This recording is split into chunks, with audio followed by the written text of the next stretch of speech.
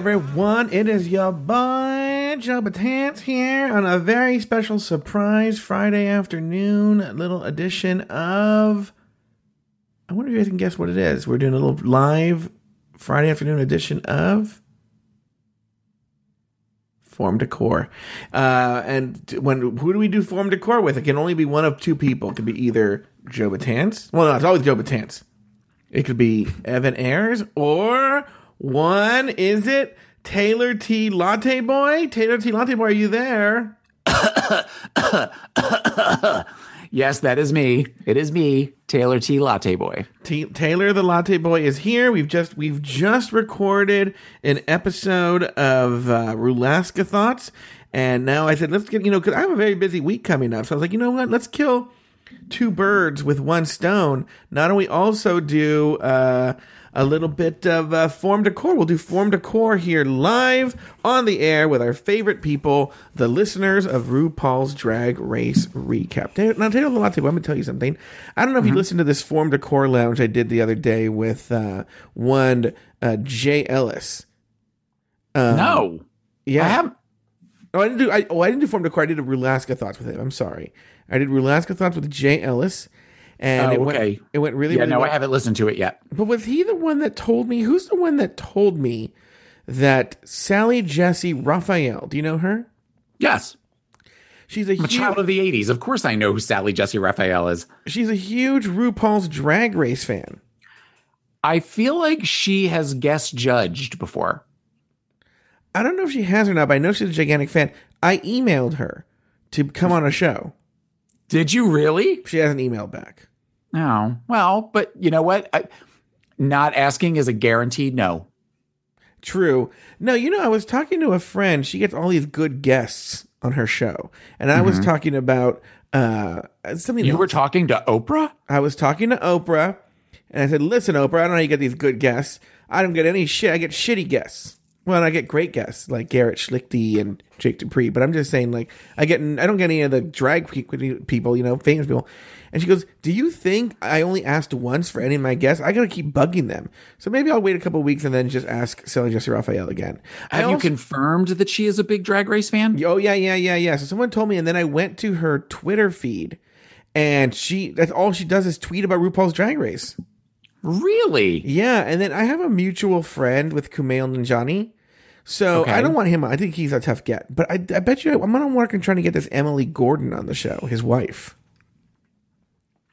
Okay. She's a big one. I'd love to talk. Look, I'd like to talk to famous people or successful people or anybody who likes to talk about RuPaul's Drag Race. Maybe she likes Evan's in the last category. True. So anyway, so that's what's going on here. But I've been having this thing, Taylor. I'm going to tell you something. I'm dealing with it well, but it's very LA. But like people, there's the LA no, and what they do is they just ignore you. They just don't respond. They don't say no. They just don't respond. Like I'm going to talk about it right now because I don't think it's going to happen. But I don't even. Did I tell you about Earwolf? No. So somebody that works at the podcasting network Earwolf reached out to me, and they said, listen, everyone talks in my world. Listen, we think you would be great at Earwolf. We're looking for a producer. We think you should submit for this producer position at Earwolf. I go, huh? And I know these two people who have a show on Earwolf. I won't say who they are. And I messaged both of them, but the guy never responds. I hate that guy. But the girl, she goes, oh, it's actually, they have a show on Earwolf. Is it a fun place to work? Is it a good place to work? And she goes, yeah, it's a great place to work. She goes, I'll tell you what, send me your resume and I'll personally hand it in. So I sent her my resume. I'm going to tell you, my resume looks so good. I thought it looked great. Here's my question to you, though, because have you hired people, Taylor? Yes. Okay. I should send you the resume I sent. Okay. So it was from I made the resume a long time ago, but I just tailored it to this, so to speak. Okay. And so I really focus on my podcasting successes because it's for a podcasting network for producer, like things that I do, like RuPaul's Drag Race Recap, and it produced Sonia Walger's bookish podcast, and there's something else I produced too. I don't remember what it is. And that was in the main body. Then underneath, I put my undergrad prep stuff. Do you think it's appropriate? Yeah, kind of. I mean, I would say some of your writing experience would probably be more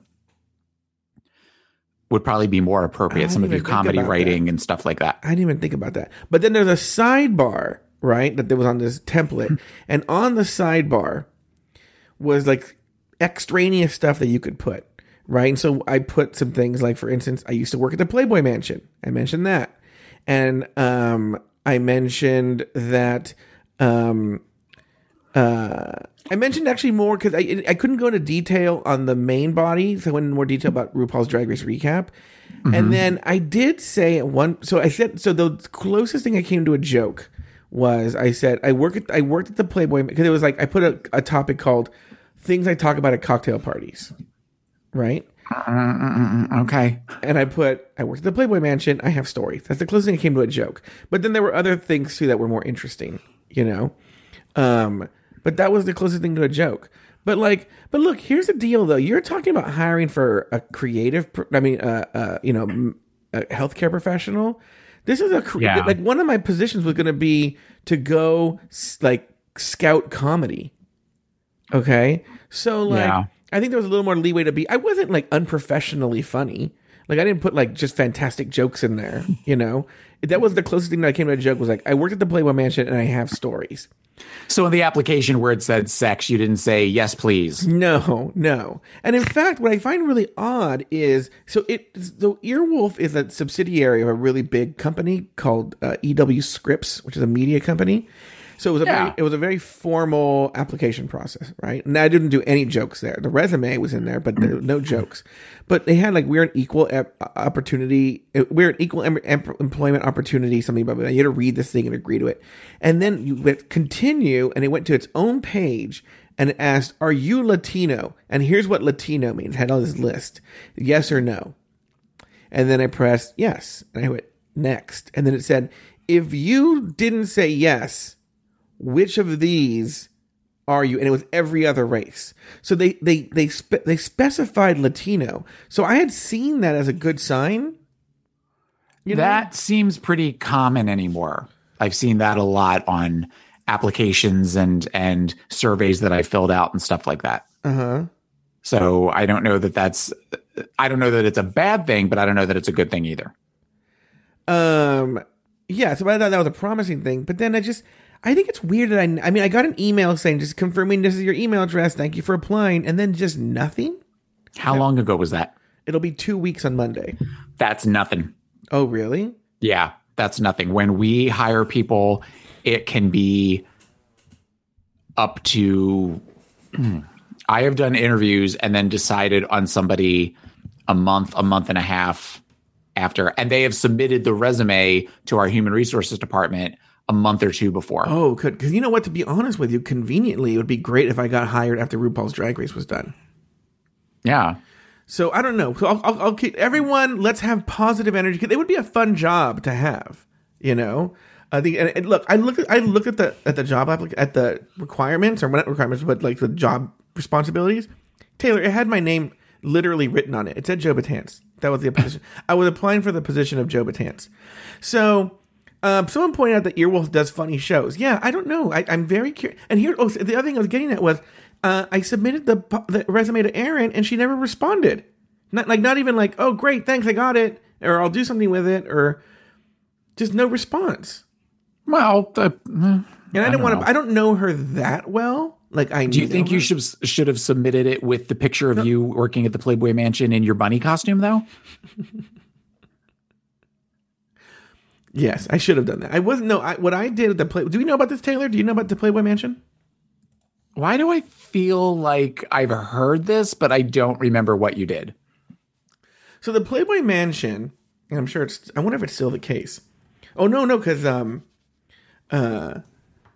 thing is that with the Playboy Mansion is now the new owners there, so they're probably gone, But the point is, the Playboy Mansion was when Hef lived there. Essentially, it was his house, but also a place that you could rent, almost like a hall. So like people could have parties there. Like so, not only did they had its own, it had its own, I guess, built-in catering company. So like with a chef and a kitchen, and so I worked on the catering side of the Playboy Mansion. I would work at all the parties, whether as what, like a cater waiter or like a cater waiter. This is when I was like in my 20s, and so how often did you see Pauly Shore? Oh, look, this is what I saw all the time. Pauly Shore, Kato Kaelin, Seth Green. Who was the one that played Bela Lugosi in that movie with Johnny Depp? Martin Landau? Martin Landau all the fucking time. This Martin Really? Landau. Oh, my God, yes. Who's the guy that the director? Michael Bay. I would see him all the time. Penny Marshall. A lot of weird old-timey celebrities like Penny Marshall, Gary Marshall, James Caan. Like, because those were the ones who were actually friends with Hef. Right. You know? So you see the ones who were friends with Hef, and then there was like a whole, like, a lot of reality show stars. So, like, whoever was the big reality show star, they would get invites to the Playboy Mansion. And, but, you know, the behavior was a big thing there. So, like, there you saw, rarely did you see, it was weird. It was a weird mix of, like, crazy shit that you saw. And then, like, it was just a standard issue cater waiter job. You know, the closest I would have to a funny story. I remember one New Year's Eve. This is when I used to smoke. I went outside to take a smoke break. You know, and they had hired another company. So these weren't Playmates. They had hired this company to have these hot girls. Oh, Bill Maher you saw all the time too. Bill Maher. That doesn't surprise me. Yeah, to have these hot girls walk around with like drinks. Okay, this is for New Year's Eve, and the hot girls were naked, except they had clothes painted on them. Okay. And so I was sitting there smoking, another girl was smoking next to me, and she was talking to me, but I was like what's that word? Squatting. I was squatting as I smoked. And when she was talking to me, and I turned my head, my face and nose were like literally in this girl's vagina. But I think there was this thing where, like, because she had clothes painted on, I think she thought she had clothes on. Okay. Does that make sense? And so she would just talk. She would just sit there and talk to me with like her vagina in my face. And after I vomited, it was really embarrassing. I'm trying to think of. I used to have all these stories. Okay, so when you turned around and saw the vagina, were you like, "Whoa"? Or I was like, "Whoa," yeah, like that. And then she was, but internally, I didn't actually do. Okay, yeah. And so I will say this. Here's a couple of interesting things. I would often stare at the grotto because the entrance where you came in and out of for the cater waiter's position was right by the grotto. Okay. And I would look at the grotto and be like, this is so famous, this fucking grotto. And it's just like a shitty pool. Right. Anytime I've ever seen it on TV, that's kind of what I thought. I'm like, I've been at hotels that have pools like that. It doesn't look like it's all that impressive. I think it was one of the things in the 70s that was like such an unusual thing. Now I think everyone has it. The other thing too is, so like a lot of the kitchen equipment was in the like the basic kitchen equipment, like those like, what are those, like butane burners and stuff like that? Yeah. Those would be in the basement of the house. Okay. So you got to like walk around a big deal of the house because you have to go get this or get that, blah, blah, blah, blah. And it's weird that it's hard to explain because it's so famous, but it was very much the house of an 80-year-old man. Like when you went in there, it felt like an 80-year-old man's house. Like everything was out of date and old and stuffy. Like it didn't feel cool, or like it felt like you were in an 80-year-old man's house. I don't really know other way to explain it. It smelled like Aspercream and overcooked vegetables. You're saying that, but yeah.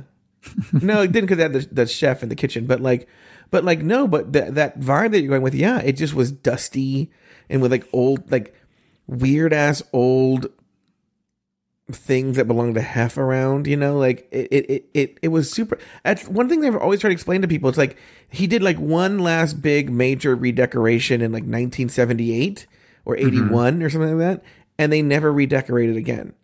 Okay. So it has that feel to it. Like it was like a relic. So lots of velour furniture and very ornate. Well, that dark wood paneling on the inside. Right. Yeah. Did they ever show it on those TV reality shows about the Playboy Playmates? I would have never watched something like that, but I'm sure they did. Yeah. So who owns it now? Somebody bought it. I can't remember what it was. They bought it, and so now that Hef's dead, because the condition was you couldn't move in or do anything until Hef died, and so Hef is dead. So. So do they still have parties and stuff there, or is it? No, I don't think so. I think that's a private. Here's the deal: the house wasn't built for parties. Like, so it really is someone's house. So like when you work there, no one, even guests, weren't allowed to park on site. You had to, and the neighborhood had no park. It's a very ritzy neighborhood, and so you had to like park at a church. Like, gosh, a mile away, and there was like a bus that would a little bus. That was where the employees parked, the cater waiters. Maybe the guests parked somewhere else, and you would park at this church, and then that bus would drive you and then drop you off right in the mansion. Okay, but it's weird when I see pictures of the mansion. I'm like, yeah, I've been there many, many times. It's super, super weird to me. It's a weird part of my life. So, Javier Meabe, you know Javi, right? Yeah, he's one of the ones that's given the looks. Exactly. Does the looks with you. Yes. Javi, I have enjoyed the episodes you've been on very, very much. Yeah, so he says in Holly's book, she talks about how shitty and run down it looked and how the TV made it look better than it was. That's true. I will say I could see TV making it look better than it is because of the dark wood paneling and whatnot. I'm sure it looked like rich. Does that make sense? Just the colors made it look rich. But when you're actually there, it was actually, Taylor, I don't know how to explain it. Like shitty and run down the way like your mothball grandma would have the house. It was super weird that it was like that. You would think that he would at least go like, well, I'm old, so I don't know. So girls do something with it, At least keep it like not dusty. I don't know. It was super, super weird. Well, how big was it? How many square feet? Oh, well, I only got to go into, I think about the property or the house. The house. Well, so the way the house worked is there was like a big living room area. Well, I can say big, the primary living room area. And then there were stairs that went up. We weren't allowed to go up the stairs, Okay. But we could stay down there and then go into the basement and get whatever we needed. And then there was the kitchen. I mean, it's a big house, but I'll say it's still smaller than you think it is. I'm looking it up right now. I'm looking up how many square feet is the Playboy Mansion. Oh, really? It's 22,000 square feet with 30 rooms and nearly 22,000 square feet. But here's the deal, though. Here's the deal. They rarely ever show this. So whenever you see a picture of the Playboy Mansion, it's from that front lawn. Yeah. But that front lawn, it is also, imagine almost like a circle. Okay, I'm going to show you on camera and see if I'm going to explain it. So, you know what? I'll just have a paper. Let me draw it. Okay. Keep them entertained. Fetch, I have not seen Infinity Wars yet, and I will probably not get to see it until next week. Unless I go really early Sunday morning, which I may do. If I'm feeling up to it. Oh, yeah. So, okay. So, I have paper. Okay. So you have like the house, right? I'm just going to put it like that. And then there's the lawn. I'm going to show it to you in a second. Okay. And then the grotto was over here, even though in my picture it went into the house, which it didn't in real life. Because the cater waiter, where the station like catering was right here. And then this is where like pretty much just yard. But anyway, what you don't see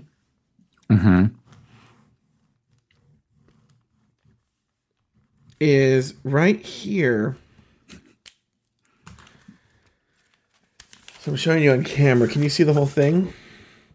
Yeah. Okay. So here's the house. Here's the yard. This is where the parties would be. And then here's the grotto. Okay. And then I would really primarily work here, but I have to go into the house. This is where the kitchen was right here by the grotto. Then there's a lot, and the camera's obviously like right here. But there's a whole complex. I forget what it's called too, because it's famous. There's a famous part of the Playboy Mansion where all like the fucking and awful things happened, you know, like, and that's where I forget what it's called. If anyone in the chat remembers what it's called, that's where that is right here, which is basically you wouldn't see it on camera. And I think a lot of this 22,000 square feet is in that complex. Don't get me wrong, the house itself is probably about 10,000 square feet, maybe. Okay. You know, but again, I never went upstairs, so maybe the upstairs went further back with the way I drew it. I don't know. I wasn't allowed upstairs, but so anyway, Johnny Porter wants to know how you're feeling. I am feeling better and worse all at the same time. Thank you for asking, Johnny. I'm still having these really bad coughing fits.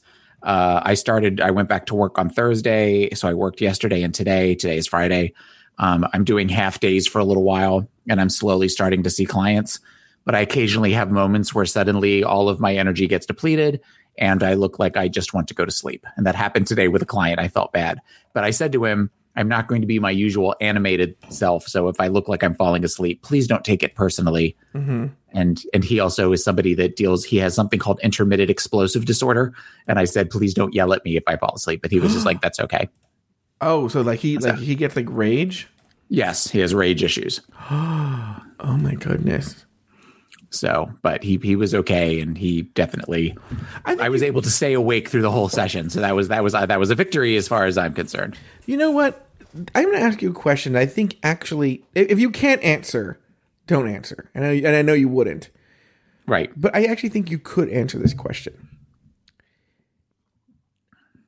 I'm going to ask this very specific question, but I'll actually make it even more general. Have you ever had a client, current or former, that you can remember that you would think, oh, Joe would really like this one? Do you mean looks-wise? Yeah, looks-wise. Oh, yeah. No, I've had a couple that I have thought to myself, I'm so glad Joe isn't here right now. Can I be like, so tell me more? I definitely have cute clients that occasionally have very cute clients that some would refer to as slightly damaged emotionally, and that's, that are young in their early 20s. That's like literally Joe's textbook person. I was going to say that's Joe Batant's bread and butter right there. Yeah. So, and I purposely do not talk with you about those clients at all. No, you shouldn't. No, I know, because you'd be on the first flight to St. Pete. Yeah, I'm like, hello. Take your podcaster to work. And you're like, Joe, you weren't supposed to be in here for 2 hours, and why are you at my job and not at my house? To be like, oh, is this your job? Oh, well, I didn't know. I had no idea. I just sort of ended up here, and yeah. Oh, who's this? Oh, hi, Clayton. Enchante. I'm Taylor's new intern. Yeah. I'm going to be occasionally sitting and asking questions and following you home to make sure you follow through with what Taylor tells you should do to lead a happy life. Who would you rather hook up with? I'm sorry? Who would you rather hook up with? Milo Yiannopoulos, or whatever his name is, or the Vixen? Or who? The Vixen. The Vixen. Do you find the Vixen attractive? No. Is there anybody? But I can at least find. Okay, let me rephrase that. Yeah. I find her more attractive as a woman than a man. I know you think she's cute as a boy. Oh my gosh. That crazy 1981 Billy D. Williams relaxer hair that she has, it's off-putting when she is doing confessionals. I love it. I think she is so fucking cute. I would probably make out with the Vixen. Was it make out or have sex with? Either one. I would probably mess around with the Vixen as the Vixen, not as boy Vixen. Now, because you're a bottom, would you? Yes, I would let the Vixen fuck me if the Vixen was a top. Yes. Oh, but as the Vixen, Oh, really? I'm opening myself. Well, literally at that point, I am opening up considerations. I will go out and tell my husband this, and he will be appalled when I tell him this. Does he hate the Vixen? He does not like the Vixen either. Interesting. Who does your husband? We never talked about this. Who is Babalu liking? Babalu enjoys the Chris Pratt. Well, no, I meant on Drag Race recap. Oh, on Drag Race recap? No, I mean on RuPaul's Drag Race. On Drag Race recap. Drag Race recap. Well, really, he likes me. He's really into Actually, Taylor. he loves you. Of all of the co-hosts, he's totally all about you. He's a huge crush on Joe Batanz. Who doesn't? I know he likes Miss Cracker as a performer. I don't know if he thinks Miss Cracker is cute or not. Hold on a second. I will call for him. You talk for a second because I don't need to scream in everybody's ear. Here's the deal. I know there's nobody. I'm such a fucking professional that I can just carry the show while Taylor does his thing because he's going to go get Babalu right now. Maybe you might even get like a Babalu on the air moment. It might be like a form decor first. Has Babalu? Can't even tell if Babalu's been on the show before. But what we're going to do is we're going to actually talk to Babalu himself, Babalu the man. And we're going to get his thoughts on who he likes on RuPaul's Drag Race. And now, I'm telling you, Taylor right now, so let me tell you what you're seeing. Taylor is actually talking to Babalu as we speak. Now, I can't hear them because he has me on mute. But, Babalu is coming into the room. And Taylor is handing him the headphones. And we're going to actually talk to Babalu as he talks to me about who he likes on RuPaul's Drag Race. We're going to hear it in 3, 2, 1. Hey, Babalu, how's it going? Good. How are you? Did we interrupt your big game of Infinity War Battle Cry Dungeon time? No, it's fine. Okay, so we had some very important questions. Okay, here in the RuPaul's Drag Race recap land. Question number 1: who are you liking on RuPaul's Drag Race so far? I'm always hearing how your husband what he thinks, but who are you liking? That's a hard one. I think Miss Cracker. Okay. A little bit. Taylor predicted that. Yeah. Or Eureka. Oh, you're a big Eureka fan. Not big, but I like how she's coming out. Like she's very mama drag to a lot of the younger drag queens. So I like that about her. Okay, different question here. Who are you definitely not liking? The Vixen. Oh, really? Taylor predicted that too. Yeah. Now, why don't you like the Vixen? She wants to fight and argue with everybody. Mm-hmm. And you already have enough with Taylor, who fight and argue all the time just because. But she is changing in the show. So, how did you feel about Blair leaving? I didn't care that she left. Really. Okay. Was there anybody? What did you feel about her admission about her college experience thing? That was pretty sad. I'm gonna tell you something. I teared up a little bit. I'm not gonna lie. Yeah. I mean, I don't know. I'm not. That's not something I'm ever in. I would never know what that person's feeling in that kind of situation. I felt bad for her. Mm-hmm. Now. Have there been any episodes that have stood out to you this season that you've really liked? Or challenges or moments? Because we never hear your opinion. We never know what Babalu's thinking. All we hear is just Taylor's opinion. Because Taylor's a star. Yeah. Whenever he's in here, when he's in here, and do you ever hear him like making weird noises? And you're like, what is going on? Yeah, I hear him screaming sometimes, or laughing, or doing. In the past, he did that Michelle Visage laugh. Oh yeah, that one. Yeah, that laugh. Oh, yeah, we used to do that one all the time. Would you just be like, what the fuck is going on? Yeah. So wait, so there've been no big moments that you can think of from the show that you're like, I really like this moment. God, no. It's hard to. I don't know. They're all. I don't know. The season is weird for me. It's a really weird season. Mm-hmm. Now, are you a little celoso that your husband is going to come out here to Los Angeles and go to Disneyland? I'm a little bit celoso, yes. But I mean, it's fine. Whatever. Is he going to bring you back any kind of souvenirs? I hope so. And we're going to the Disney Studios in Burbank. Oh, that's cool. Yeah. So that should be fun too. My friend, works over there, and we're going to go over there and take a tour of the Disney studios and see what's going on there. Wow. What would be cooler to you, Disneyland or the Disney studios?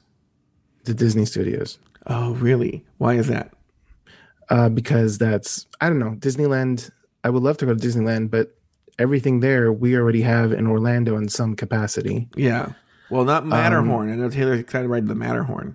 Yeah, the Matterhorn we don't have. But I don't know. The studio seems more exciting to me. Yeah. Oh, well, that's going to happen.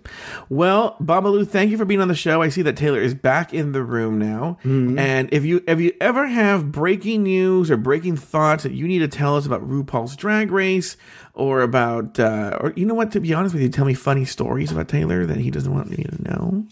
He can always just like, okay, call me or hit me up on Facebook. All right. Like, I have to say with this one thing, I am very excited about Snatch Game. Oh, you are? Yeah, that I'm excited about to see how that turns out. Now, do you already know who's playing who? And no one knows. We'll find out next week. But do you have any guesses about who's going to play who? I really don't know. You're asking the wrong person. You're trying to stay away from the rumor, speculation, and theories and tea. You like to be surprised when you watch it. Right. I like to be very surprised when I watch it. I wish I could be surprised. I'm no longer surprised. I'm now dead. The show is dead to me. Like I'm just dead. Hasn't there been a lot of cringe moments when they act? When you asked for my favorite episode, I couldn't find a favorite episode because there was a lot more cringy moments. What are some of the cringy moments you're thinking of? Funny scenes. What are some cringy ones? Like for example, the last episode where Aquaria and Aquaria. All right. The makeup Aquaria? one. Are you talking about Cracker? Miss Cracker. Yeah. Miss Cracker and Blair. And that was when they just tank. They tank hard in this season. Mm-hmm. And so that was cringy for you. But was that the cringiest moment of the season? The cringiest moment in the season.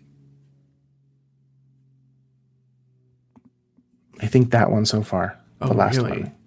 Yeah. Interesting. Okay. Well, look, we always appreciate it. I'm glad Taylor threw you on. Everyone loves to hear what the spouses and significant others of our hosts think. I date no one. I'm a lonely man. So they never get to hear what my significant other spouses think. But thank you for being on the show, Babalu. And I'll put Taylor on and then you're gonna have him like in 5 minutes. You're gonna have him back in your world. When you're playing video games, what does he do? He sleeps. Oh yeah. Well, you're gonna have him sleeping pretty soon. All right. Thank you. You're welcome. Bye. Okay. So anyway, that was Babalu. Okay. Ow. And no. That was Babalu, and now we're back here, and we're waiting for Taylor the Latte Boy to come back and join us on the show and join us in all his glory. Just so we can wrap up the Form Decor. It was just a regular Form Decor episode. He felt assaulted. I felt like he felt assaulted. Who did? Babalu. He just said, I feel assaulted? No. I feel like I assaulted. They were very normal questions, but it was just like, it sort of felt like I didn't do anything. What? Probably the way that the Golden State Killer felt when they confronted him. He's like, I'm fine. You know? So, do you have any homework to do before you go out to work on Monday? Like all this paperwork and whatnot? No, I'm very fortunate. I have a job that I don't. It's rare I would have to go in on the weekends or do paperwork or do anything from home. Mm-hmm. They're really good about setting boundaries and that you don't do anything outside of the office. Oh, really? Yeah, because it'd be easy to get sucked into that, especially when you consider a lot of the people that I work with are people that if I wasn't seeing them as a therapist, I mean, I definitely have ones that have some pretty significant issues, but I have other ones that I would totally be friends with in real life and want to do things, so they're very clear to say you don't, to keep that professional relationship, you don't merge anything in life or, anything like that. And they also want us to be well rested so we can care for them when we're actually caring for them. So, bring home paperwork. You don't do anything like that. On this side, the hospice side, I was doing paperwork constantly at nights and on weekends. And I hated it, which is why I went over to the AIDS service organization when a position opened up there. The very first therapist I ever had was a woman who was about my age. And she was really cool and cute. And we really hit it off and we really got along. And then she left, with Kaiser Permanente, which I don't know what those things are called. So she left that group. I think she had a baby. I think she just stopped being a therapist. And she had told me in other previous conversations that they had a rule that you couldn't be friends with a client until like 2 years after they stopped seeing you. Right. So I know it's different in each state. I think it's a year or 2 years in Florida. Mm-hmm. So I remember it had been 2 years. So I emailed her like, hey, let's be friends. And she was like, actually, I'm never friends with my clients. Sorry. Well, and I was like sad.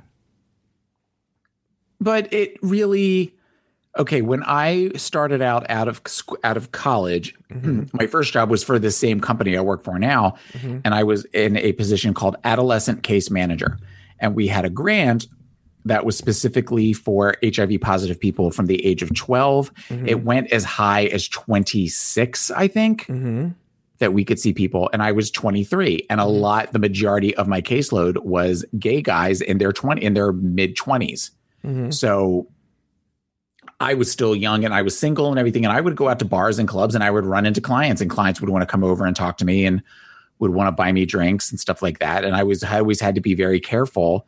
As much as it was fun to see people out, and I never went up to anybody. I always let them come up to me, that I didn't accept drinks and I didn't, where they would like want to hang out and all that kind of stuff. I would like make small talk for a couple of minutes, but then I would go away. I've only really kind of befriended one, let me take that back, 2 families in all of my time in hospice care where we're Facebook friends.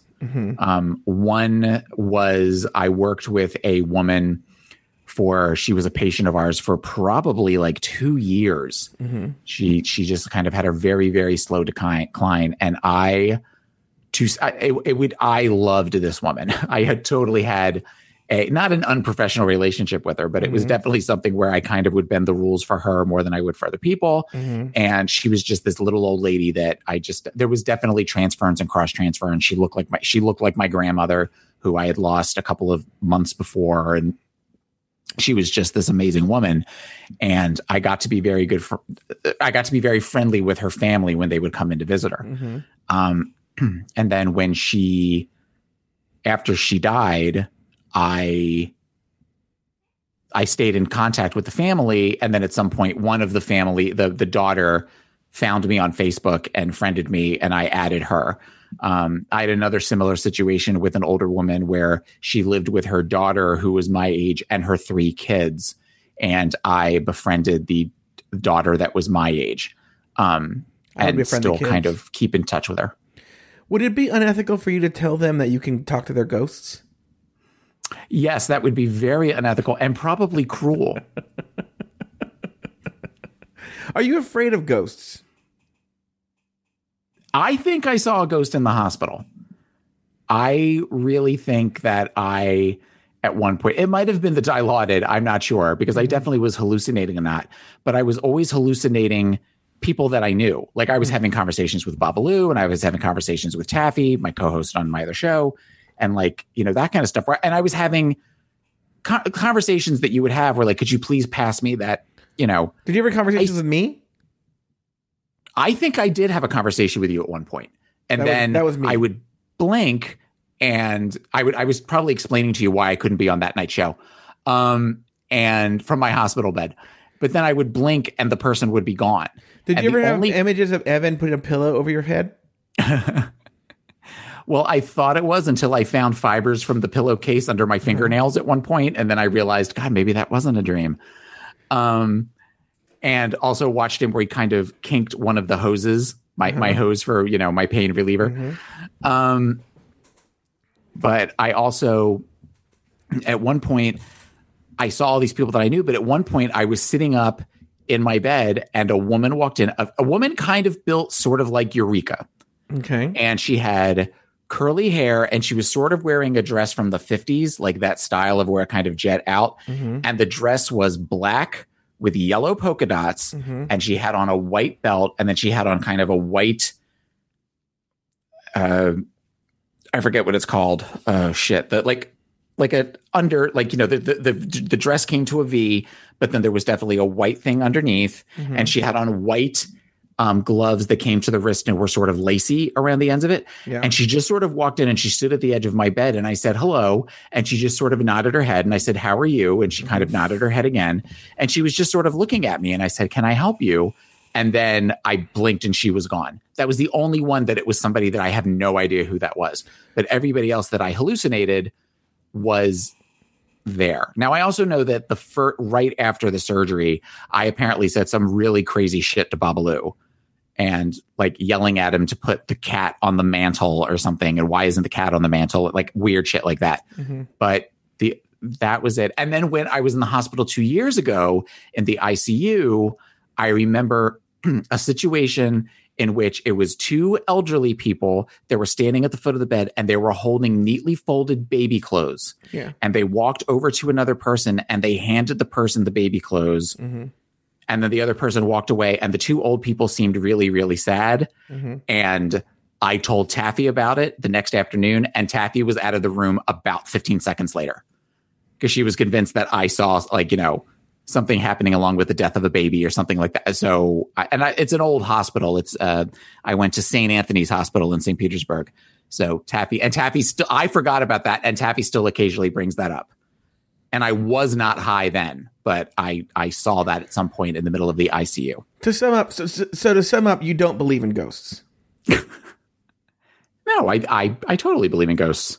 I believe in something. I think that there is something. I did hospice for 15 years, and I've heard too many stories about what people see in the dying process or what people see after someone died to not think there isn't something out there. I don't know what it is, but there's definitely something. That energy that is in your body has to go someplace. One of the best articles I've ever read, and I should go and find it. I remember it was in the LA Times, but it was a story about how often people who are terminally ill and who are dying, and when they're close to death, will start talking about traveling. Yes. Or they'll have hallucinations regarding traveling, like, or be anxious, like, I got to pack my bags, I'm going somewhere, or where I'm going tickets? Home. This isn't my home. I'm ready to go home. And it's the house they've lived in for 50 years. Yeah, I used to hear that all the time. Like one-on-one, not. So you're not from hearing stories about it. You actually witnessed the patients doing that. Both. Really? And I would have families that would be, we don't understand. Why are they saying they have to go home? And I would say, because this isn't home. They're going someplace else. They're getting ready to go someplace else. Okay. I've stood in a room where I remember standing in a room one time where a woman's eyes got very big and she was looking at the door and I said, what's going on? And she said, Jesus is standing there. And I said, okay. I said, you know, because then my first response is always, and how do we feel about seeing Jesus? You know, because if they're anxious, then I try to tell them, oh, you're not, you know, you're not seeing that. It's just da da da da. And she said, Jesus is saying he wants me to go. And I said, well, if you're ready to go. And she said, tell him I'm not ready to go. You have to tell him I'm not ready to go. I want you. And I said, okay. So I looked over and said, Jesus, she's not ready to go. And she said, he walked away. And I said, okay. Now, she died like a day later, but she died a day later? Uh-huh. That is so crazy. Like that's like, I've been actually waiting for that kind of, you know what's too, have you ever dealt with like children? You don't deal with children, you don't deal in child psychology. But when like I was a kids counselor for those 15 years. I worked with families where there was a child in the home or a child was affected by a death. No, but what I'm talking about though is, when hold on, I need to play this.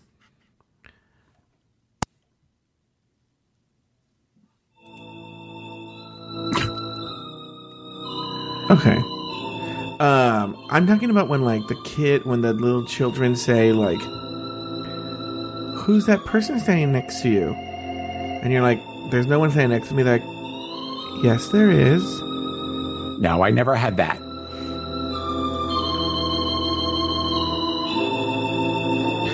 So, any other like weird spooky stories? Not spooky, and I kind of take offense to this music being played under while I'm talking about 15 years in hospice care. I loved my job. The first time I saw somebody die, I did freak out. Oh, you've seen someone die tonight? I've seen, in 15 years, I saw 2 people take their last breaths. And, okay. You want me to tell that story? Yeah. Okay. I can turn this music off, though. Yeah, please turn this music off because it's really not. Well, I didn't know you were talking about actually people dying. No, I worked in a hospice care, girl. It was all about death and dying. I just thought you go I into spent hospice. 15 years going, that feeling is totally normal. And I don't mean to minimize it, but a lot of times you kind of heard the same thing and people would go through similar situations. Okay, so I had a guy, this is going back probably 12 years ago or so. Mm-hmm. I had seen dead bodies before at this point. The first time I saw a dead body, I did freak out, but I got very used to it.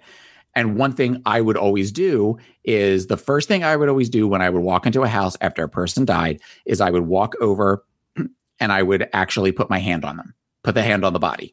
Oh, you would? Yes, because what I was doing was I was showing the family that it's still okay to touch them and that you're not hurting them and that you're not doing anything like that. Is it immediately cold? No, they weren't always immediately cold. But normally when I would get the phone call saying a person died, I would be there within 20 minutes. So, but that's, so we had a guy who was relatively young. He was probably about my age. He was probably I think he was like 35 and I was probably about 32. So this is going back like 13 years ago. And he had cancer. I'll just leave it at that. Yeah. And the family, I got a call from the office saying, Mr. So-and-so is imminent. The family is requesting you're there because there were kids in the home. So they wanted to make sure that the kids were okay and all that kind of stuff. So I went and the guy was his family was all around him and he was still breathing, but it was very labored breathing and that kind of stuff. And he had a girlfriend that was there as well. And her kids were there. So it was me and the nurse, and I think our chaplain was there at one point and kind of provided a prayer, all that sort of stuff. A person dressed as Charlie Chaplin with the little mustache and like the little cane, and and he swung the cane around, and then at one point he kind of at the edge of the bed he took two little Dorothy Parker rolls on a forks and kind of made them dance and all that sort of stuff. Yeah, totally. That's actually kind of a good way to die. Actually, go ahead. Yeah, I would think so. So I remember I was standing. Okay, let me back up to training. Okay, we had to go through what they called initial hospice training. And I remember I said, one of the things, because I was still working for the AIDS organization where we were all about keeping people as healthy as possible. Mm-hmm. So we had to go through this training where they were talking all about death and dying. And one of the things they talked about was that it is an honor to what they call attend a death. Mm-hmm. And all of us were sort of looking at each other like, why the fuck would you want to attend a death? It just seemed like it didn't make any sense at all. Mm-hmm. So Q, like years later, I have moved into the hospice arena. I've been there a couple of years. I've attended deaths, but it's always been like just sort of part of my job. So I'm sitting in the living room with the nurse and we're filling out paperwork and all that sort of stuff. And we hear the girlfriend scream. So the nurse and I run into the room and the family, which was his parents, his girlfriend, I want to say there were brothers and a sister, and some of the kids were all sitting around the edges of the bed. And I was standing at the foot of the bed watching this guy. And somebody said, he's getting ready to go. This is it. This is it. They're saying this in front of him? Is he getting scared? They were saying this in front of him, but he's also at this point, he's non-responsive. He's just he's looking up and that kind of stuff. And he is where the family at this point is all saying, it's okay. We'll be okay. Just let go. And it felt very much almost like if you were watching a birth, but in reverse, where the family was all saying they would be okay. And just rather than instead of pushing, they were just saying, let go, just let go. So the thing is at this point, I was very much into my food addiction at this point. And I remember thinking, There's a McDonald's down the street. I have $2 in my wallet. Double cheeseburgers are 99 cents. I'm sure I could find some change because I was just like, I was freaking out watching this, but I was doing this in my head where I'm just thinking, all I want to do is I just want to like eat my weight in double cheeseburgers. Wait. I have to tell you something. I'm sorry. Finish the story. Then remind me I have breaking news for you. Okay. So at this point, the guy takes his last breath. Oh, my goodness. And the family says, that's it. He's gone. And the mother looks up and she goes, I can see him leaving. I can see his spirit floating away. The family's all crying. We're just kind of standing there, you know, quietly watching. And then at one point we say, we want to give you guys as much time as possible with him. We're going to go sit out in the living room when you're ready for us to, you know, to start to prepare him for the funeral home. Let us know and we'll come in and do what we need to do. So at that point, that usually involved like, you know, washing the body and changing clothes if they wanted them to go in a particular thing. That was more the nurse did that. I would occasionally have to help as far as like lifting the body and stuff, which the part is at a certain point, because the blood isn't pumping anymore, backs, like the back, if the person is laying flat on their back, the back and the backs of the legs and the backs of the arms get very hot and sweaty because all of that warm blood kind of pools at a certain point. And that was always kind of the part that I really didn't like. Like I would help and I would have on gloves, obviously, but you could kind of feel the warm clamminess on the backs and the backs of the legs. Okay. I love how we've lost listeners as I've been talking about this. So I apologize for anybody that this is freaking them out or that kind of stuff. But anyway, getting back to the whole, if it's a privilege, I didn't get that until that moment, until I realized I was watching something that was like watching a birth and that it felt like it was a privilege to be a part of this. I mean, when I would attend deaths, I mean, people were at their most raw emotionally. And a lot of those facades they would put up when the social worker or the nurse would come in would just kind of collapse once that person died. Oh, really? I loved my job. I really, really loved my job at hospice. And if it wasn't for the crazy increase in paperwork and expectations for visits and that kind of stuff, I would probably still do it. Well, what to say? Oh. Breaking news over on Reddit this week. I learned a very helpful tip, Taylor. You mentioned double cheeseburgers at McDonald's. Let me tell you guys something. Okay. I read on Reddit earlier this week. The thread was called like chefs who work in fast food, or I don't know, something like that, right? What are some inside tips that we should know? And one of them was from a guy who worked at McDonald's, right? Okay. And what he said was, do you like Big Macs, Taylor? No, excuse me. No, I don't. Oh, you don't. Well, you don't like, the Big Mac to me is like my favorite burger of all time. I'm just a double cheeseburger girl. That's my favorite. Anyway, and chicken nuggets. Well, here's the deal. So this is what the person said. As long as you don't mind missing that middle bread, okay, you can for free order a double cheeseburger, swap out the ketchup for the Big Mac sauce, and add chopped lettuce, again, for free. Same price as double cheeseburger, and you essentially have a Big Mac, except missing the middle bread piece. And it's like $2 cheaper. Okay. So $2 or $3 cheaper. So inside tip from a McDonald's person. Anyway, I did it the other day, and it was fantastic. And they didn't give you grief about it? No. In fact, someone asked that. Someone said, like, oh, when you're working there, you're annoyed. And they said, someone else chimed in and said, actually, I used to work at McDonald's, and orders like that were actually fun because it broke the monotony. Okay. Like the ones that were like, I want my bread lightly toasted, those were annoying, but something where you just added different ingredients that they already have on hand that they can just, and it was fun because it broke up the monotony of what they usually do. I was told that you should always ask for something because then that's guaranteed that it's fresh. Oh, well, it's with the French fries.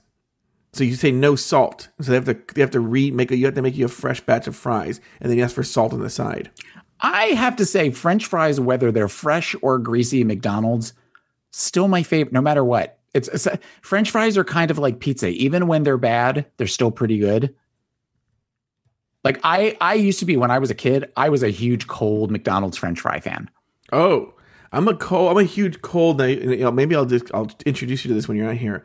Del Taco curly fry fan. They have these not curly, like crinkle cut fries. And I'm not a crinkle cut fan. Okay, but I will try them. If you want me to try them. You can have whatever you want. You can have you're gonna eat so much fucking food. All this weight you lost when you were sick. You're gonna have to take out another gallbladder. We're gonna have to buy 1 seat to Los Angeles, but then 2 seats for me on the way back. Yeah, but here's my question now: are you gonna be able to eat any of this food? I will have to be very careful as far as fried stuff. Oh, okay, that's fine. If I eat small portions of it, I will need you to make sure that I can get to bathrooms quickly.